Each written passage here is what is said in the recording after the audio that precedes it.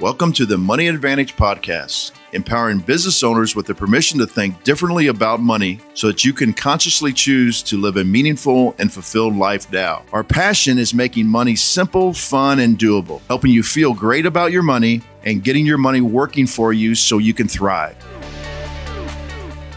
Welcome back to the Money Advantage Podcast. This is Rachel Marshall and Bruce Wehner, and today we are talking about a potentially hot topic in the world of infinite banking right now. And depending on what news you listen to, you may have heard of this and you may not. But today we're talking about MassMutual, and that's a life insurance company. We're talking about whether they are shooting down the infinite banking concept. And why are we talking about this? So I'm just going to give a little bit of intro, and then Bruce, I'm going to have you share your perspective before we jump into exactly what we're going to discuss today. So MassMutual is a top life insurance company, and they're heavily relied upon in the infinite banking space. They're a carrier, a life insurance company under which many people have life insurance policies. And recently they came out with a memo to their agents against the infinite banking concept. I'm going to paraphrase what they said here. They basically shared that the company doesn't support concepts that promote or present whole life insurance as a personal banking policy that prioritizes maximizing policy cash values and immediate and regular access through policy loans. So it's kind of the main heading of this memo. So today we're going to talk about why an insurance carrier would choose to adopt a position like this, why they may. Well, of course, we can't get inside of their mind exactly, but why they may choose to do this, why we believe that this does not impact infinite banking, and how you, as a wise financial steward and as a wealth creator, can ensure you're making the best decision. So if you're looking at infinite banking, if you're considering starting or adding to infinite banking right now, and you want to see exactly what you should be watching out for in the infinite banking space, this is the conversation to tune into today. So Bruce, I would love to hear your thoughts before we jump into any of those things we're going to unpack today. Yeah, Rachel. So, this is going to take a little bit of time to explain. Let's just talk a little bit about why MassMutual may have taken this stance. And remember, this is an interesting situation because, a full disclosure to our audience, we are appointed by MassMutual as on what they call the broker side, and a lot of companies, not every company, but a lot of companies have what they call their career agent side, or sometimes referred to as a captive side, and they have a broker side. It used to be like some companies, you can't even be a broker. You can only be a captive. Some of them have both, and MassMutual has both. So we are actually appointed by them, licensed by them. And the reason is not necessarily that we didn't even think they were the best for the infinite banking concept for a variety of reasons. One of the big reasons was we did not believe that they had the best customer service for not only our clients, but for us. Now, that actually plays into this explanation, because the more a company is processing loans and then also processing paybacks of loans, that is a lot more stress on their customer service. And we've actually seen that over the years. It's amazing. People see like the name recognition of these huge companies and they think, oh, they must have great customer service.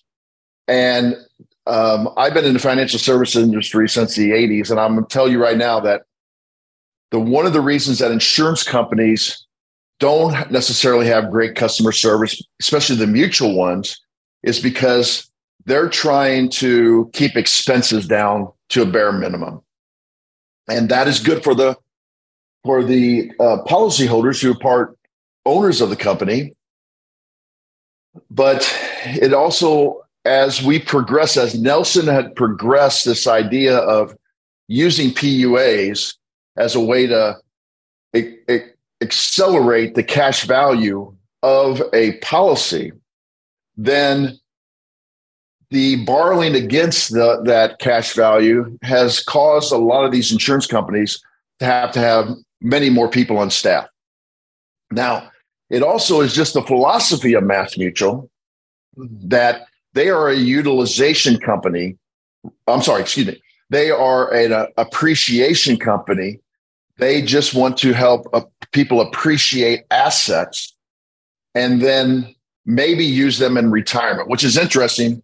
And we'll get into this a little bit because that's one of the things that they say that they want to make sure that people know this is just an insurance contract and that retirement planning is not part of the insurance law, which is very interesting on some of the statements that they made.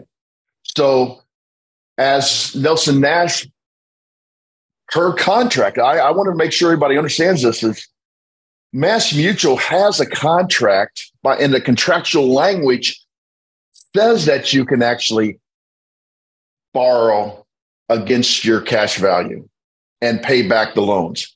Why do they have it in there? Not necessarily because they want to have it in there, but every state in the United States requires insurance companies have a provision in their contract that says that the clients can borrow against the cash value. Because it's a contractual right of a policyholder. Because of contractual right of policyholder. And if you want to do business in these states, which is all 50 of them, then you must have that provision in the contract. So it's not like Mass didn't know that you could do this. And this is one of the things that is being bantered around now by the industry. It's like, why is Mass taking this stance when they actually have products that do early cash value? And they also are contractually obligated to allow people to borrow against the cash value and pay it back. So that is the baseline that I want people to understand as we talk about why they may have taken that stance today. Yeah, I think there's so much behind this. I think that potentially, I was thinking maybe only insurance agents are interested in this question. And you brought up this morning that we have clients that are asking us about the same thing. So it's very important to be able to understand how to navigate things, especially when you hear something that's big in the news where it may potentially at first glance look like an insurance company who's often used for infinite banking is turning away from the infinite banking concept or saying this is a bad thing. So today, we are going to just kind of unpack a little bit about what was in this memo. But at the same time, this specifically went out to career agents, which we are brokers. So we represent multiple companies. And so we did not personally see the memo directed to ourselves. But at the same time, we are able to speak to this concept and to really the general nature of what is happening here. So what's very interesting is I see, Bruce, several things that we need to talk about today. And one is, why would the insurance company take this stance, especially when they know that it's a contractual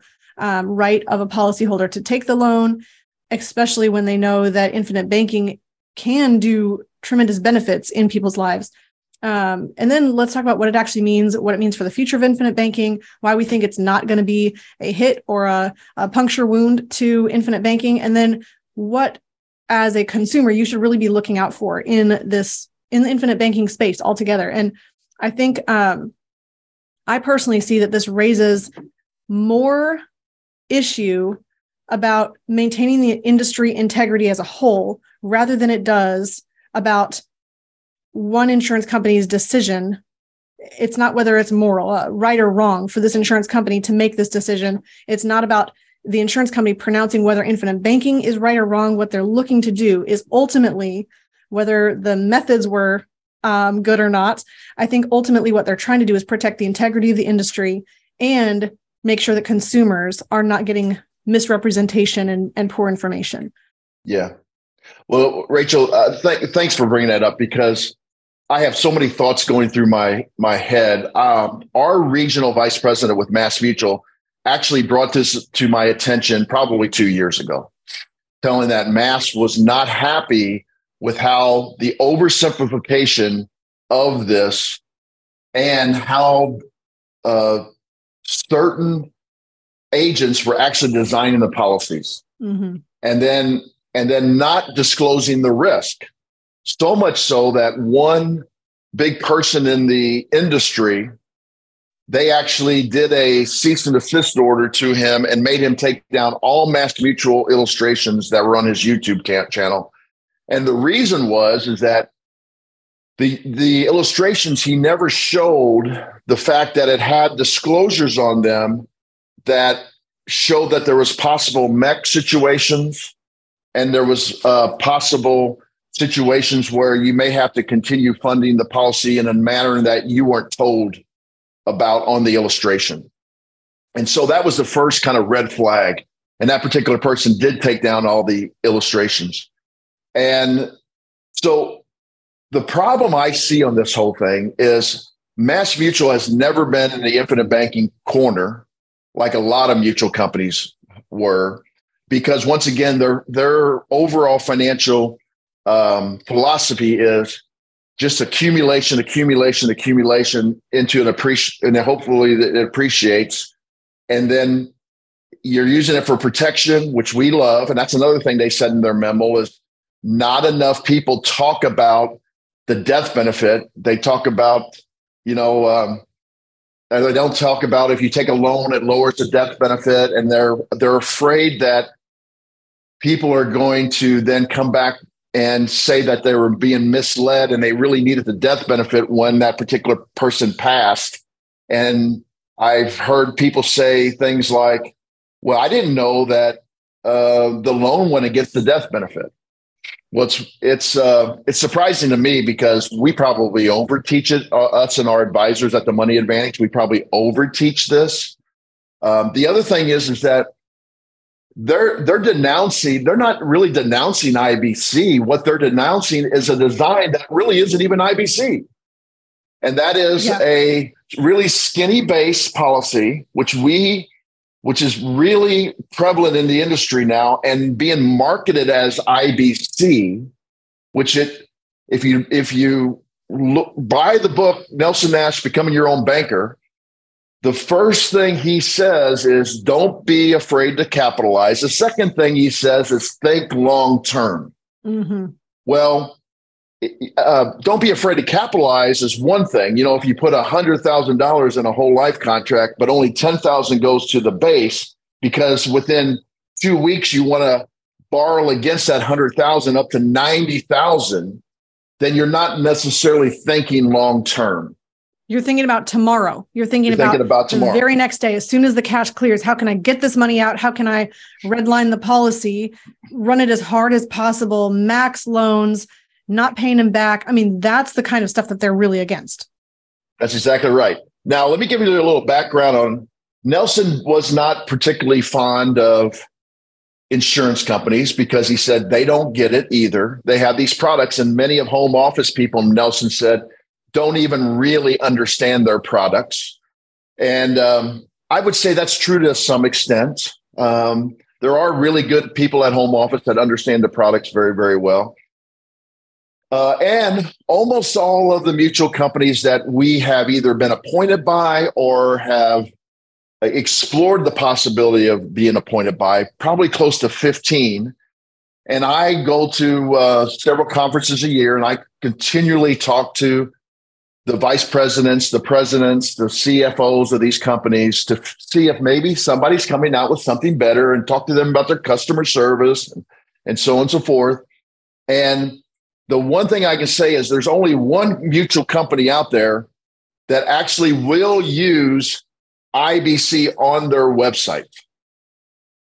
And the other ones have told me that they too are afraid. They support it, but they're afraid that there's too many agents out there that they cannot oversee on a daily basis that are doing the things that Mass is saying, we're not going to put up with this with our career agents because we feel like they're misleading the public. If they mislead the public, then what's going to end up happening is there's a higher likelihood that their policies are going to lapse. Mm-hmm. And there's a higher likelihood that the death benefit for the heirs is not going to be what they were expecting it to be. And they were, and think about this. If you have a policy, you might understand that, it's the death benefit's going to go down if I have a loan against it, but you're dead now. So now your heirs take this, and your father might have said, I have a $2 million death benefit, but your father actually borrowed against the death benefit $1 million and didn't pay the loan back. And so now the heirs only get $1 million. And so now they're going to go to the insurance company and said, my father was misled. He told us we had $1 million policy and we only got $1 million. Well, they're going to say to them, well, yes, but your father borrowed $1 million out, which is true. But they're going to then be able to claim, well, he didn't know that's how it worked. And now that person's dead, and they're not going to be able to defend the fact that, yes, I did know that's how it's worked. So insurance companies legally are worried about this. Some insurance companies in the past, and I haven't seen it lately, they've actually taken it off their illustrations, have actually put on there, this is not a bank, on their insurance illustrations. Now, recently they've taken it off, so they must feel legally that they're okay. And the final thing before we move on is, Nelson always said that this strategy can be used with a variety of financial vehicles. So it is not the company that's important. The strategy is what's important. It's not necessarily what the product is, but how you're designing the product for the strategy. And I'm just going to give you an example. Nelson used to always say, because he would get upset at home office personnel for this thing, this is not a bank. And Nelson says, we are just calling the process of saving money and utilizing money a banking process. But yes, we know it's not a bank, because if Nelson was a pilot and when he wanted to turn left or right, he said you had to actually bank the plane. And he said, so pilots don't have to disclose, like, I'm turning left, but it's a bank, but we want you to know that it's not a place where we're saving money in the airplane. He used to joke about that all the time. And then he would say, I would go down to the river and I would stand on the bank. But then when boats would come through, he said, I wouldn't have to say, hey, boat, I'm standing on a bank, but it's not a place where I save money. So he was actually years ago fighting with the insurance companies that, yes, we're using this as a concept. That's why it says, the infinite banking concept. We are not telling people this is a bank. The insurance company is a bank. Matter of fact, when we talk to people, we say, there's different financial institutions. There's hedge funds, there's endowments, there's security companies, there's traditional banks, and there's insurance companies. You store money in all of these financial institutions. So we're just telling people we're going to use, instead of a traditional bank, we're going to use an insurance company to store our money. And then they allow us to borrow against the cash value. So our people know, and that's one of the first things I say to them is, this is a whole life contract. It's funny, you get out on the internet and a lot of times people are like, yeah, we have this great concept that's 7702 approved by the tax code. And they go on, and they never actually talk about it being an insurance contract. So this is the type of things that MassMutual is worried about. So that's a little bit of a background on how Nelson felt about it and how terminology in the legal world, that's why they worry about terminology. I think this whole thing is it's a wake-up call in a lot of ways. And just a few of my thoughts on why would an insurance company take this stance. I mean, just in general, the insurance company is wanting to make sure that insurance is truly insurance, that people are insured who need a death benefit. They yes, have whole life policies, which do have that cash value, which is like equity inside the policy. They can access and use, but they want to make sure that the sales practices are clean, that they're fully disclosing, that they're educational, that people understand what they're purchasing. And there's a lot of ways that you can go about enforcing that. But the challenge is every insurance agent should be upstanding, fully disclosing. They should be giving you all the information. They should make sure you're fully understanding. But unfortunately, there can be such a desire to just, have a lot of policy sales. And so the marketing goes up, and marketing, well, what do you do with marketing? It's usually to attract attention, right? It's not to be fully disclosing, to tell everything. It's usually just to get attention. So if marketing then oversimplifies, and then if this is all if a hypothetical situation, if marketing is oversimplified to get somebody's attention, and then infinite banking is very popular right now. Lots of people are looking for information. People are popping up all over the place, new agents, new people marketing and representing. So there's competition in that space to say, well, how can I attract the attention and the eyeballs of people who are interested in infinite banking? And what can happen is this seduction towards oversimplification that sounds really good, and then presenting only the bare bones information, only what you think the consumer wants to know most.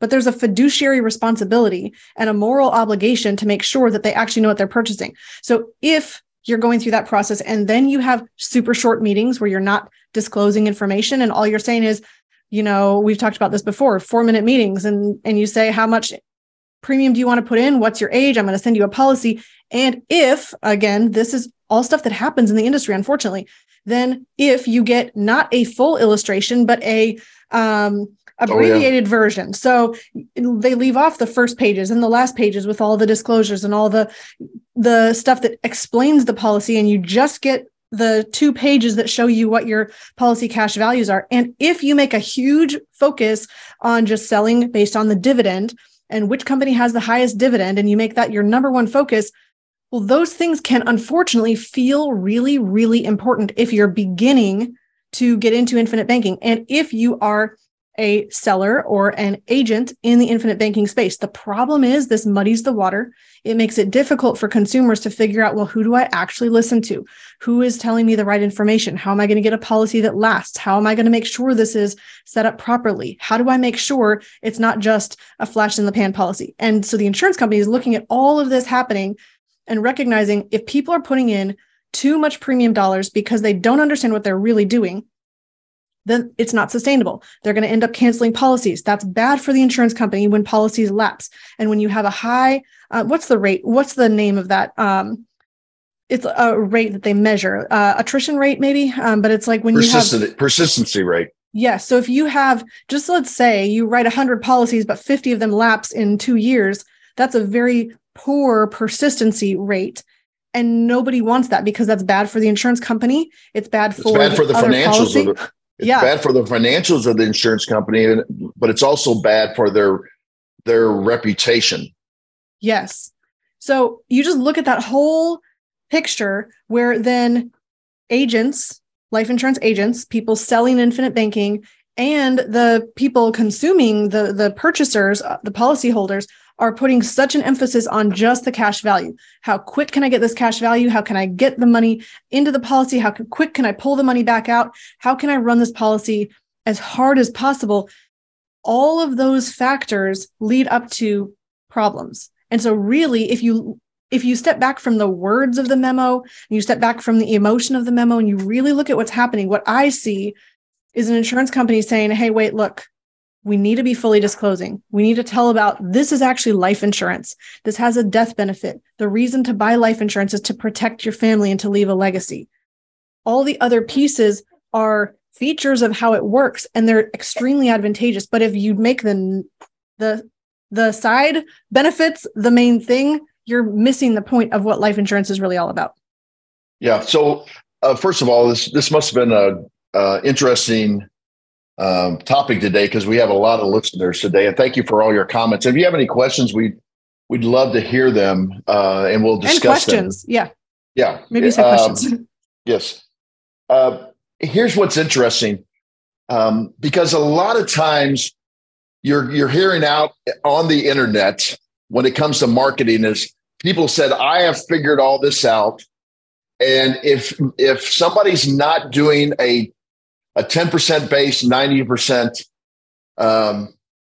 PUA policy, the only reason that they're pushing the base up is because they're making more commissions. Now, hold on. Just make sure you heard that Bruce said, if people are saying this is not our position. Just clear. Right. And so So people are saying this out on the internet, and they're saying, we figured it all out. It should be 10% base, because that way we're drawing down the commissions and you're going to reap all the benefits of the extra money that would be going to commissions, and you're going to have immediate access. Well, Mass Mutual is saying, no, we don't like that design. And so we're not going to allow it anymore. And here's what I find interesting. Insurance companies are in the business of getting premium. Okay, so they want premium to come in. And yet they do not want premium to come in for just the fact that premium comes in. They want premium to come in the right way. Mm-hmm. So they're actually giving up capital. Now let's think about the stance of a well-trained IBC practitioner that sees that a 10% base and a 90% PUA actually can cause problems in the future, because you're not thinking long-term. If you borrow against and you don't have a good plan to pay back, and I'm telling you, Rachel, people have plans to pay back. I've done this since the 80s, and people always say, oh, I'm going to pay back. I just had a client this morning who's doing $1,500 a month saying, oh, my expenses went up. I need to my payback to my loan. I need to lower it from $1,500 a month to $600 a month. And I text them back and I said, now remember, you're stealing the peas, and you got to develop good money habits. And the good money habits are pay yourself first and then spend. He texts me back and he says, you're right. I can't do $1,500, but let's do $1,250 instead of $600. And so this is a infinite banking person like ourselves, certified practitioners, know the pitfalls, not only the mathematical financial pitfalls, but also the human habit pitfalls. Mm-hmm. And you need somebody that's going to be servicing you and advising you along the way. So what I find interesting is, we have people that come in and say, well, I know you guys are IBC people and you don't really agree with a 10% base, 90% PUA, but I still want to do it like that. And I say, I'm sorry, there's too many pitfalls. You're going to have to go somewhere else. And then people say, well, the only reason you want to do a 30 or 40% base or 50 or 60% base is you get paid more. Well, we're giving up commissions when we tell people we're not going to do a 10% base. So if it's all about commissions, then why are we giving up those commissions by telling a person we won't do it this way? Just like Mass is saying, we are not going to allow this. We don't care if we're giving up premium. We're not going to allow this. So this has been boiling up for a while. And you're exactly right. Mass has decided there's too many people getting in the industry. And for them, they can control the career side. The broker side's a little bit more difficult for them. And they really don't worry too much about it, because on the broker side, you might just have a couple of policies a year from the broker side, but the career, that's all they're doing. They're only writing Mass Mutual. So it's really about a philosophy that they see in the industry that they don't agree with. Now, to say they don't agree with IBC is not really, they don't really understand. And it's just the simplest way for them to take a stance and say, if you're marketing 1090 as IBC, then we're just going to say you can't market IBC. Mm-hmm. But that's not truly IBC. Well, I think they don't have control over what people call infinite banking, right? So the insurance company doesn't have the ability to enforce, you're not doing IBC correctly, but you are. So you who's doing it correctly according to the classical definition that Nelson Nash started, you can do infinite banking, but you over here on the fringes trying to make all these changes to the initial design, you can't do infinite banking. I mean, the insurance company would have absolutely no way to monitor that. And unfortunately, I think this makes it harder for the people who are doing the right thing in the industry. But at the same time, I think what I see is warning in some ways, and I hesitate to even use that word because I don't want you to be alarmed. It's a warning to consumers to say, I really need to pay attention to the information I'm getting. Is this accurate information or is it not? Am I being misled or am I not? And so I think as much as we could talk here, I think what I want to just share real quick is what we think it means for the future of infinite banking, and then what you should actually watch out for. I want to jump into that. For the future of infinite banking, I think that it really means that the agents and the producers, I like that word better, but producers that are working with infinite banking, that are doing the right thing, that have the right standards and the knowledge and the skill, that's extremely important. And that's going to be a really determining factor for who is the people you want to go to. Education is critical so that you understand the decisions you're making and you are actually empowered. You're not being blinded. You're not being led down a path to think one thing, but you're being sheltered from all of the rest of the information because it's too overwhelming. And I think it also, for the future of infinite banking in general, it's separating out who's really focused on just marketing and sales and high profile visibility and who's really focused on doing the right thing. And ultimately, we believe that when you do the right thing, that pays dividends. It just might take longer to get there. Yeah. Go ahead, Bruce. Let's clarify this a little bit. This isn't unique to the insurance industry. Oh, amen. So example, and I'm sure our listeners could take this example. So, you might have a coupon in the paper that says, come to this auto repair place for an oil change for $10.99. And, since I grew up with my father owning the Shell station, and I also owned my own auto repair place for a while, this is what's commonly called a loss leader. So you're going to get the person in for $10.99.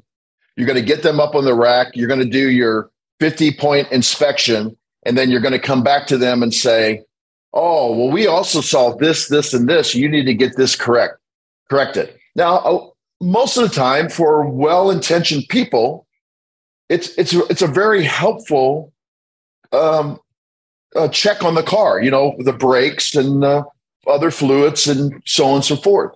But for other people, it's just a way to get the car in and say, well, you need new tires. And then you say, well, I thought my tires were okay. Well, no, you only have, 100 miles left on this tread when you actually might have 3,000 miles left on the tread. It's just it's a sales technique. Same thing happens in a grocery store. There's a reason they put the milk and the eggs all the way in the back corner of a grocery store. Or there's a reason why they have coupons all the time. And they'll have a buy 10, get 10 for $1 kind of situation. They're trying to entice you to get into the store. And the good ones then are going to give you some nice services. But there are ones that are going to get you in the store there, but they're going to raise the price of everything else just so that they can lower it and say it's a sale. So my point on all this is not unique to the insurance industry. And so I think the next segment that we're going to talk here about, Rachel, is what you should look out for. Yes. So I kind of came up with 8 things that would be really helpful to you as a infinite banking. I don't like the word consumer. If you are about to be the owner of an infinite banking policy, or you're considering becoming an owner of an infinite banking policy or starting an infinite banking system for yourself and your family, here are some things that would be really important for you to hear behind this conversation. It's not really about, is infinite banking right or wrong? I mean, for the right people, it's a powerful tool. It's not about whether certain insurance company is making the right or wrong decision. Yes, we could sit here and judge MassMutual all day long. That's not going to benefit you in any way as a consumer. But what you need to know is, how do I take this information? How do I look at what's behind the scenes and take out of this what's really most important so that I can make decisions that are going to benefit me and benefit my family for generations to come? And the very first thing, I mean, we've alluded to all of these already, but I would say is watch out for sales tactics versus, and here's how you know it's not a sales tactic. It's education, it's knowledge, and disclosure. And that's really important, because when you have hidden information, or you're presented with spreadsheets instead of illustrations, or when you're presented with a part of an illustration where the front pages and the back pages are chopped off and it starts on page 7 instead of page 1, you're like, well, why, what's missing here? And then when it ends on page 12 out of 24 instead of on 24 out of 24, you know what's happening. Or when you are sold on the basis of dividend rates, or when you're sold on the basis of how much early cash value, day one, when you put dollars into the policy, how high can we push that percentage? I'm thinking of like a thermometer, the mercury level in the thermometer. How high can we push that all the way up to the top to get as much high early cash value so that you can pull that right out right away? Those are sales tactics. And what's interesting, Bruce, you mentioned this earlier, that the concept is more important than the product. A lot of the reason why in this public format, we do not share a lot of illustrations and we don't share a lot of numbers is because the numbers don't matter unless you understand the concept. And the concept is extremely critical. And unless you understand the concept, you have no business even looking at any of the numbers, because the concept is about how do you store capital and how do you be able to be in a position to have savings that last for a long time? How do you have those savings do as many things for you as possible? How do you have life insurance that passes on to the next generation so that you can create even generational wealth through using this powerful tool that is life insurance? So we realize that being able to have all of that concept is so much more important than looking at a particular number that's going to make one illustration outperform another illustration or one company look better than the other. Those are side details. Those are distractions from really understanding, having the true education, the knowledge, and the disclosure to be able to make decisions. So, Rachel, this is one of the things that selling dividends was one of the things MassMutual was really not happy with, because they feel like people are talking about MassMutual's dividend of 6%. And then before the recent uptick in borrowing cost from the insurance company was 4% at MassMutual, the agents were saying, look, you're making 6% and you're borrowing at 4%, so you're making 2%. Not explaining that the 6% is a gross number and the fees and the cost of insurance has to come out of that. You don't get credited 6% in your cash value. So that was definitely, selling the dividend was something that MassMutual did not like. Yes. So, I mean, there's so much more that we could unpack there, but I think all of us have a sense or an intuition in some ways, whether we're being misled or swindled, or whether we're really having a true relationship with someone that is being fully disclosing. So I'll leave that up to your own judgment on that. The next thing to watch out for is beware of transaction style relationships. And we've mentioned this so many times on the show as well, and earlier today. This is when you're treated as a number, when your name doesn't matter, your children don't matter, your whether you have grandkids or not doesn't matter, whether you have 5 homes or 1 home, where you live doesn't matter, when your goals for the future don't matter, when no one's asking you questions about what is really important to you and why are you wanting to implement infinite banking, what are you ultimately trying to accomplish right now and in the future. When those questions are not being asked, that's not a true relationship that can really serve you to the greatest capacity. And so when you have limited conversations or short time frames, and I can't believe, I heard of a 4-minute meeting. I'm like, well, that would be really nice and efficient if I could run 4-minute meetings, because then you could, how many is that in an hour? I can't even do the math quick enough, but like 30, right? Or no, it's a lot. That's a lot of meetings. I'm like, man, it's 15. Okay. I'm like, need to go back to 5th grade math here for a second. No, but I think it's fascinating to realize how there is a time component required if you are going to really build a relationship. And so beware of transaction style relationships. Bruce, anything you want to add to that? No, it just happened again to one of our clients, our potential clients. They haven't done anything yet because we have several meetings, but he said he felt weird because, the person said, how much money do you have liquid available now? And the person said, I have about $80,000. And then they said, oh, okay. So what we can do is we can put like $50,000 on a single premium, and then we could do $20,000 a year for the next, 10 years. And the person just said, okay. And then he got off the phone with them and he thought, the person doesn't even know if I can do 20,000 a year. And it was really bothersome to him, which I'm glad it was, because then he reached out to us and, we take a full financial picture. We ask them what they're trying to accomplish, everything that you had already mentioned on this. And we want to make sure that the savings amount, or what the insurance company calls premium, because that's what it is, you're buying a life insurance policy, is the right amount for you to do. Mm-hmm. And it's going to be sustainable for you and your family. Now, there's ways to adjust that if necessary, but we really need to have a lot of questions to help you figure out what that is. So what's the next one? Recognize that illustrations are projections, not predictions. And I just want to make sure that I'm clarifying and articulating that so that it comes through clearly. They are projections. They're projecting an assumption into the future based on everything that's happening today. They are not predictions of what exactly will happen 30 and 40 and 50 years from now. And it is way too easy to make that switch and take an illustration as a prediction of what exactly will happen. And on that basis, take this piece of paper with a lot of numbers and compare 3 or 4 or 5 illustrations from different companies and say, well, in year 62 of this policy will outperform this policy by X number of dollars based on an illustration. Bruce, I would love to have you finish that piece. Well, I'm just going to give you a couple of examples. This happens all the time. And, a person will come to us and we'll have a conversation, and then they don't disclose. And that's their prerogative not to disclose.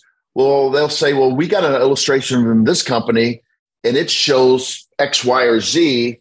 And this one, after 30 years, it's actually beats it, that you're showing it. And then I'll say to them, yeah, but the one thing I can tell you is neither one of these illustrations is going to have that number after 30 years. Now, I don't say it's going to be less. It could be more. But what affects it will be the amount of fees, the death benefit, how much that you're actually borrowing against and paying back, how soon you pay it back, and how the policies are designed to maximize how many dividends you get. And that is an eye-open for a lot of people. It really is. So yes, you can get a lot of cash value early and it can actually show that it's going to grow. But then if dividends do change in the future, which, like I said, the only thing they can do is change after 30 years, it could go up, it could go down. We frankly think that they're going to go up in the near future. And if they go up in the near future, then you need a design that's going to capture that. Mm-hmm. We should say potentially capture that, because we don't know for sure if they're going to go up. But logic would say, and historicals would say that they're going to go up because they're interest rate driven and interest rates have gone up. So you're never going to be able to compare two illustrations. And if you said it earlier, if you don't understand the concepts, the numbers don't matter. And if you understand the concepts, the numbers don't matter. All you need is a good advisor to explain to you how the potential is on those numbers. But the money habits are what's the most important part of this, and the availability of cash. I just had a thought for a second here. I think it would be really beneficial to any of our listeners, especially if you haven't listened to previous shows, to know right here that Bruce and I, both of our families, own a tremendous amount of whole life insurance ourselves. So the reason I share that is that I believe in this concept because, when we first came to Infinite Banking, we realized we were storing money in gold and silver. We realized that was volatile and we were needing access to cash at the time that the value was about half of what we paid for it. Not a good position to be in. We lost basically half of our savings at that point. We had viewed it as long-term savings. We realized, hey, we really have a need for liquidity and access much earlier. And so that was part of my husband and I's decision to move over and store capital in whole life insurance. We tremendously value the death benefit. I almost died about 3.5 years ago now after delivering my second daughter. And because of that, I realized probably earlier than many people that our lives, we don't have we don't know exactly how long we'll live. And that ability to protect our family for whenever that date happens is extremely beneficial. Now, both of those factors considered, I also have policies that are 40-60 design. We talked about this in our Marshall Family Bank update recently, but they're not designed for maximum early cash value. They're designed for also long-term growth. So I think we'll bring up right here, I'm going to jump to number 8, Bruce. So balance your priorities. This is another thing to really watch out for in the infinite banking space, especially if you're about to get started with an infinite banking policy. You want to balance multiple priorities. One is having accessible cash value, but that's not the only priority. It's one priority. Another priority is long-term growth. And that's thinking, how much will dividends affect me in the future? And as Bruce, you were talking about earlier, a lot of dividends are applied more heavily to base than to the paid up addition. We've shown that also in previous episodes. So you're balancing accessible cash value all along the life of the policy, not just today, but all along the life of the policy, plus long-term growth. How much am I going to be able to capture a growth in dividends or a rise in dividends? And then I'm also balancing death benefit, which we believe that you should have your full human life value, as much life insurance as you can get, because you probably won't be able to put this all into a whole life policy. We believe that most people should have term policies to supplement that so that you can maximize the legacy that you leave behind. So you're balancing all of those priorities. It's not just about one thing. Bruce, anything you want to add to that piece? No, I think if people have more questions about this, like I said, I believe I said this earlier in the podcast. I had talked to several of our clients yesterday about this, and it's understandable to be concerned. I would just like to say that these companies have contractual products. That's why we like it. Okay, because it's per contract. They're going to grow a guaranteed way. Per contract, you can access it. It's just one company is taking a stance against certain policy designs and access that they don't particularly appreciate, and they're not gonna allow it. Other companies have a lot more. I would say the ones that aren't career companies, they have a lot more flexibility on how they can train their agents, stay on top of their agents, so on and so forth, because they may be slightly smaller than MassMutual. And so they have a better finger on the pulse of what's going on in their agencies. So this is what you rely on people that have a lot of experience in the insurance agency industry to differentiate between these types of things. Are we going to continue to be appointed by MassMutual? My guess is yes, because we are not doing the things that they do not like.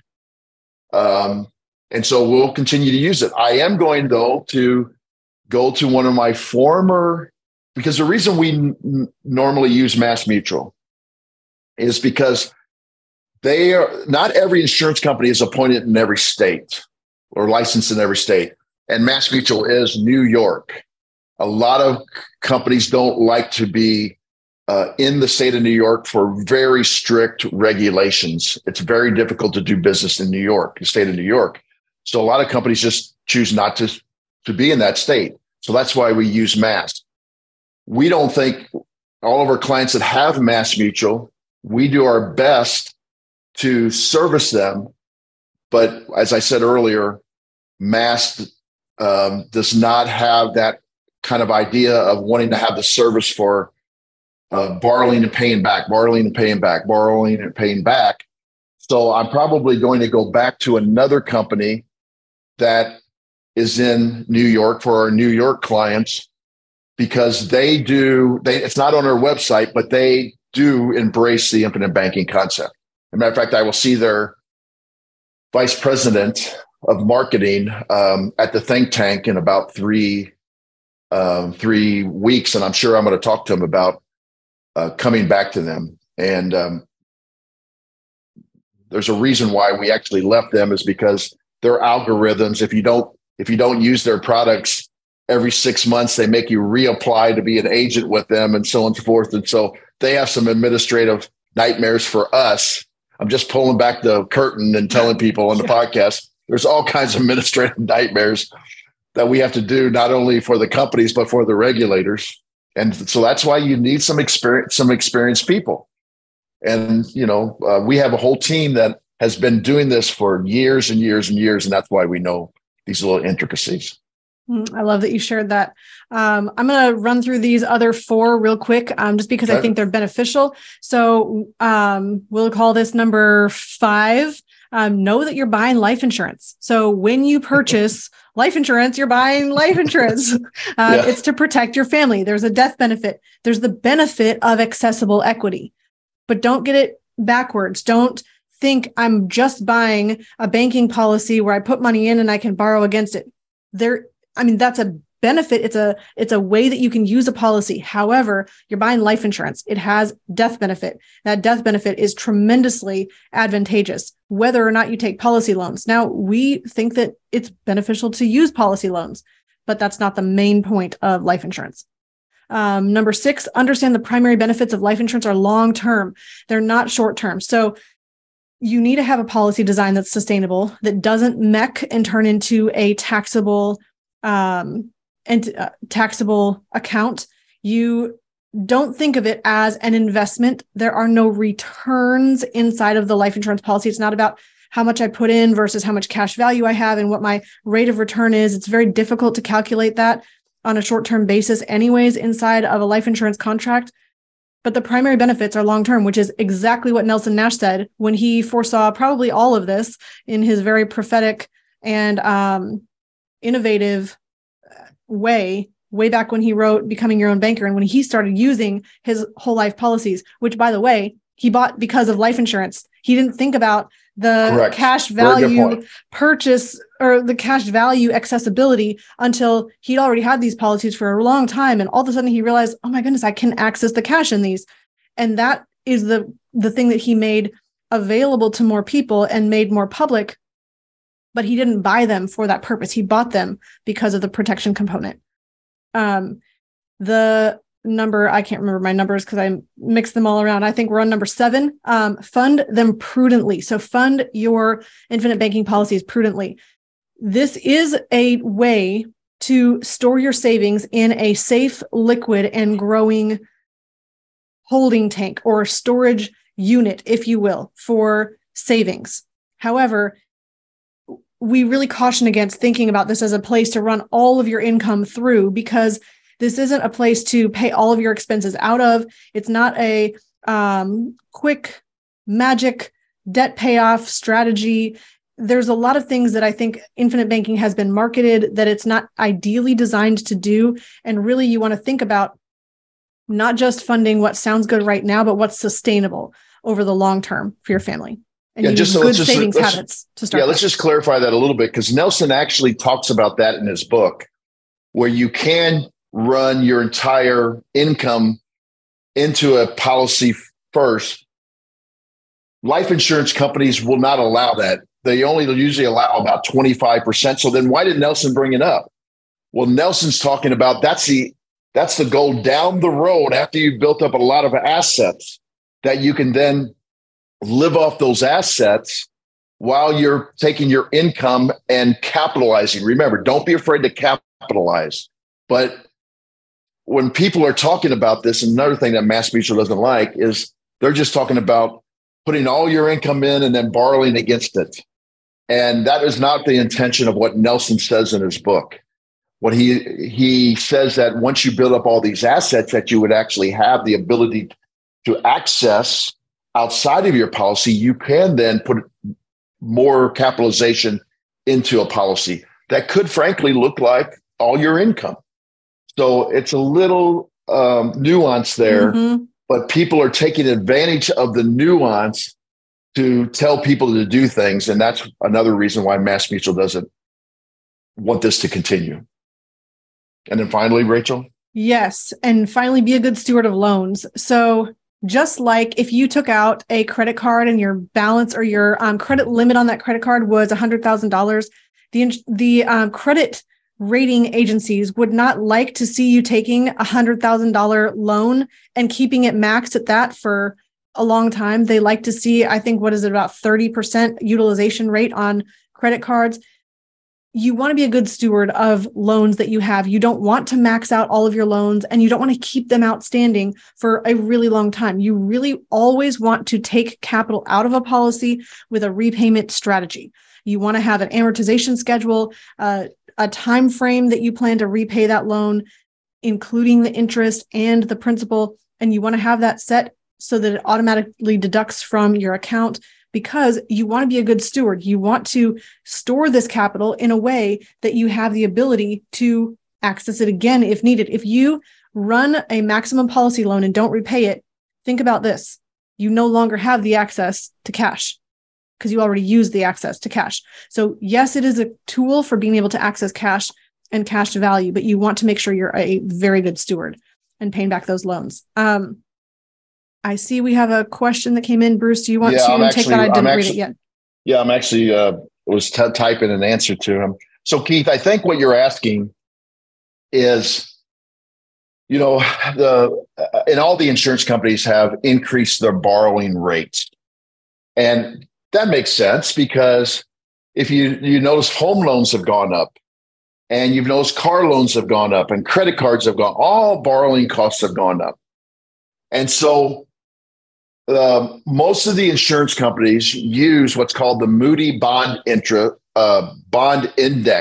Moody Bond Index, which is a conglomerate of a bunch of bonds to set their borrowing rates. And there's a couple of reasons why they do this. One is they want to maintain a competitive rate. Okay. But they don't want that rate. And why do they want it to be competitive? Because they're beholden to make as much money as possible for the policyholders. So this is a discussion that happens all the time. It's like, well, why should I borrow money when I have cash and borrow against this? I don't think there's anything wrong with using cash and not borrowing against your policy. So Keith, that's my first answer, but I don't understand your full financial picture. So take this with a little bit of a grain of salt, because we really should have a discussion about what your goals are and so on and so forth. But it's also okay to borrow against the policy, even at a higher rate, because we believe the collateral, your cash value in the near future, I'm not predicting it's going to be this year, but I do believe in the near future, because historically, the dividend rise has always come after the borrowing rate rise. It's always happened like that, because insurance companies are like, yeah, let's move this a little bit and see what happens, because we don't want people rushing to their insurance policies, taking out max loans, and then go put it into an investment in the bank now, because all of a sudden the banks are paying more in their situation. This is what happened in the early 80s. And this is why a lot of companies had to demutualize in the early 80s, because inflation got rampant and there were guaranteed products out there, CDs, structured notes, so on and so forth. And they could actually borrow against a policy in the 80s at maybe 5, 6, 7%, put it in a CD that was making 12.5%. So at that time, they did not have a way to raise the amount that would offset the borrowing costs. Now they can do that. Okay. So Keith, to answer your question, hey, if you feel better, I tell this all the time, if you feel better, use your cash. But remember what Nelson said, you're always paying interest. You're either giving up interest or you're paying interest. So don't think just using cash is saving you some kind of financial miracle. Okay, you're giving up the ability to actually make money on that. If you haven't uninterrupted compounding. Correct. And if you haven't fully funded your policy, this is why I don't know, Keith, to answer.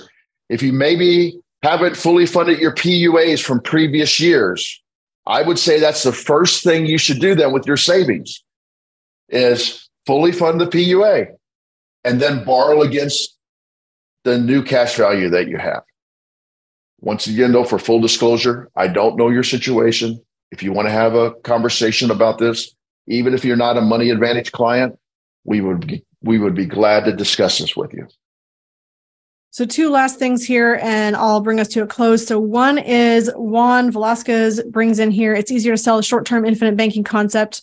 I love your statement right there. It's so easy to address. Than it is to sell tax-free income in retirement. Let's just say, yes, anything that's easier to do doesn't make it right. And if you just focus on short-term, of course, that's easier. If you're a marketing person, and I know this because we are also in marketing.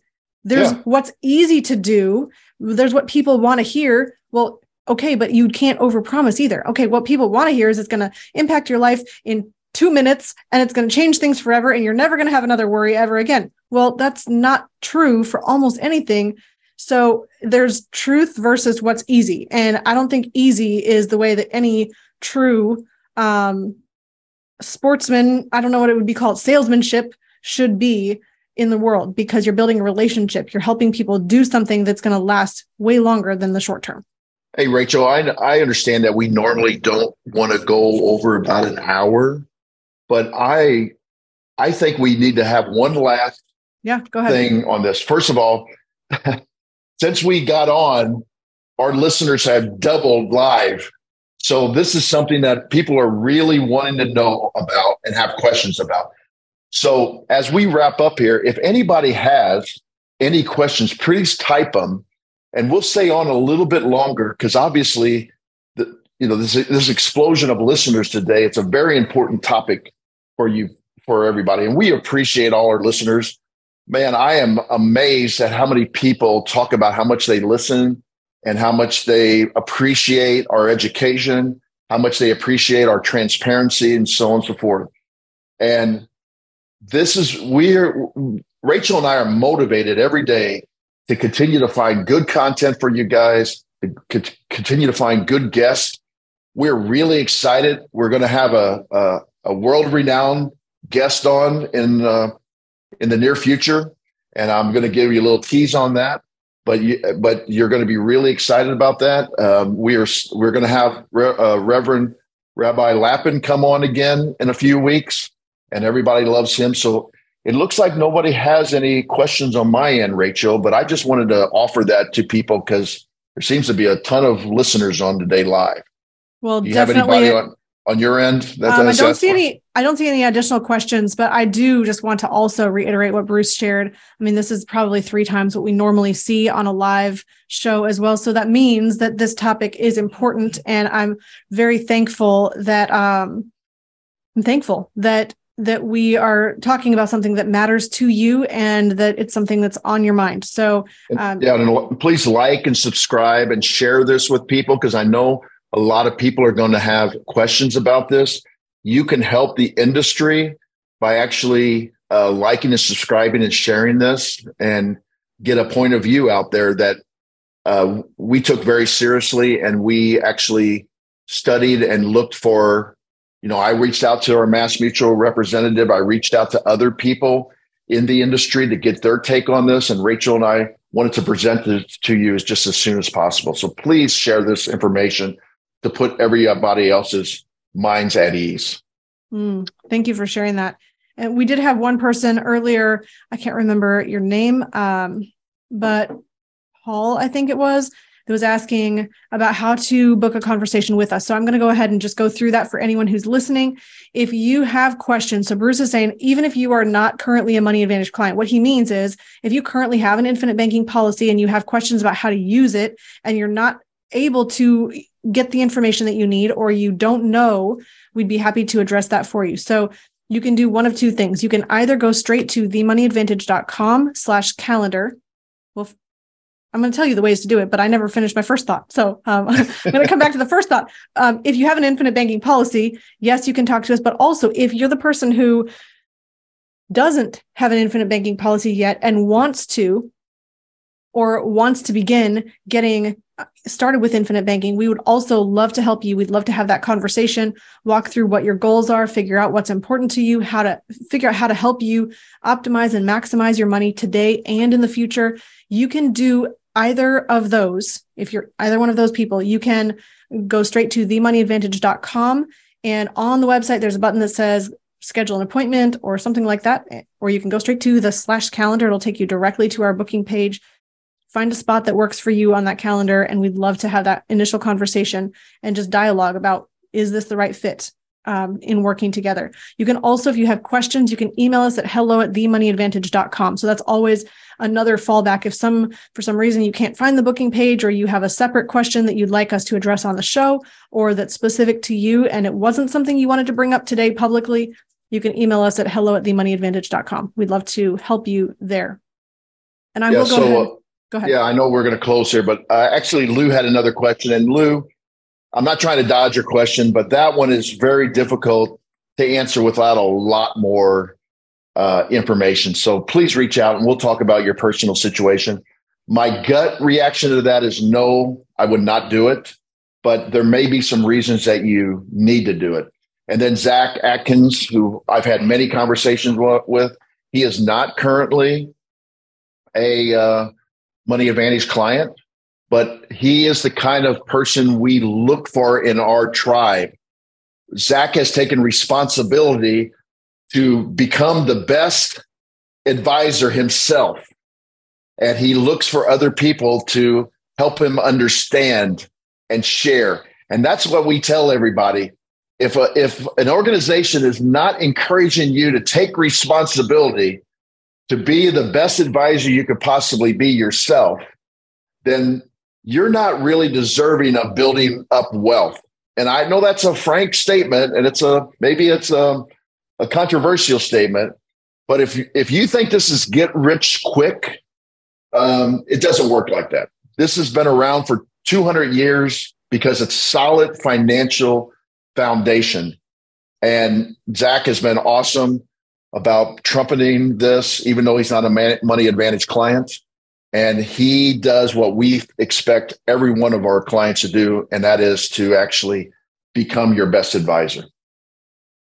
Just because if somebody's listening later and they didn't see what those comments were, Lou's question was, would it be worth for me to borrow at 2% for 12 months and use to top up my PUA? So that was the question that Bruce said we're not going to answer directly here. That depends on your specific situation. So if that is a question for you, that's also the answer for you. We would need to talk with you directly.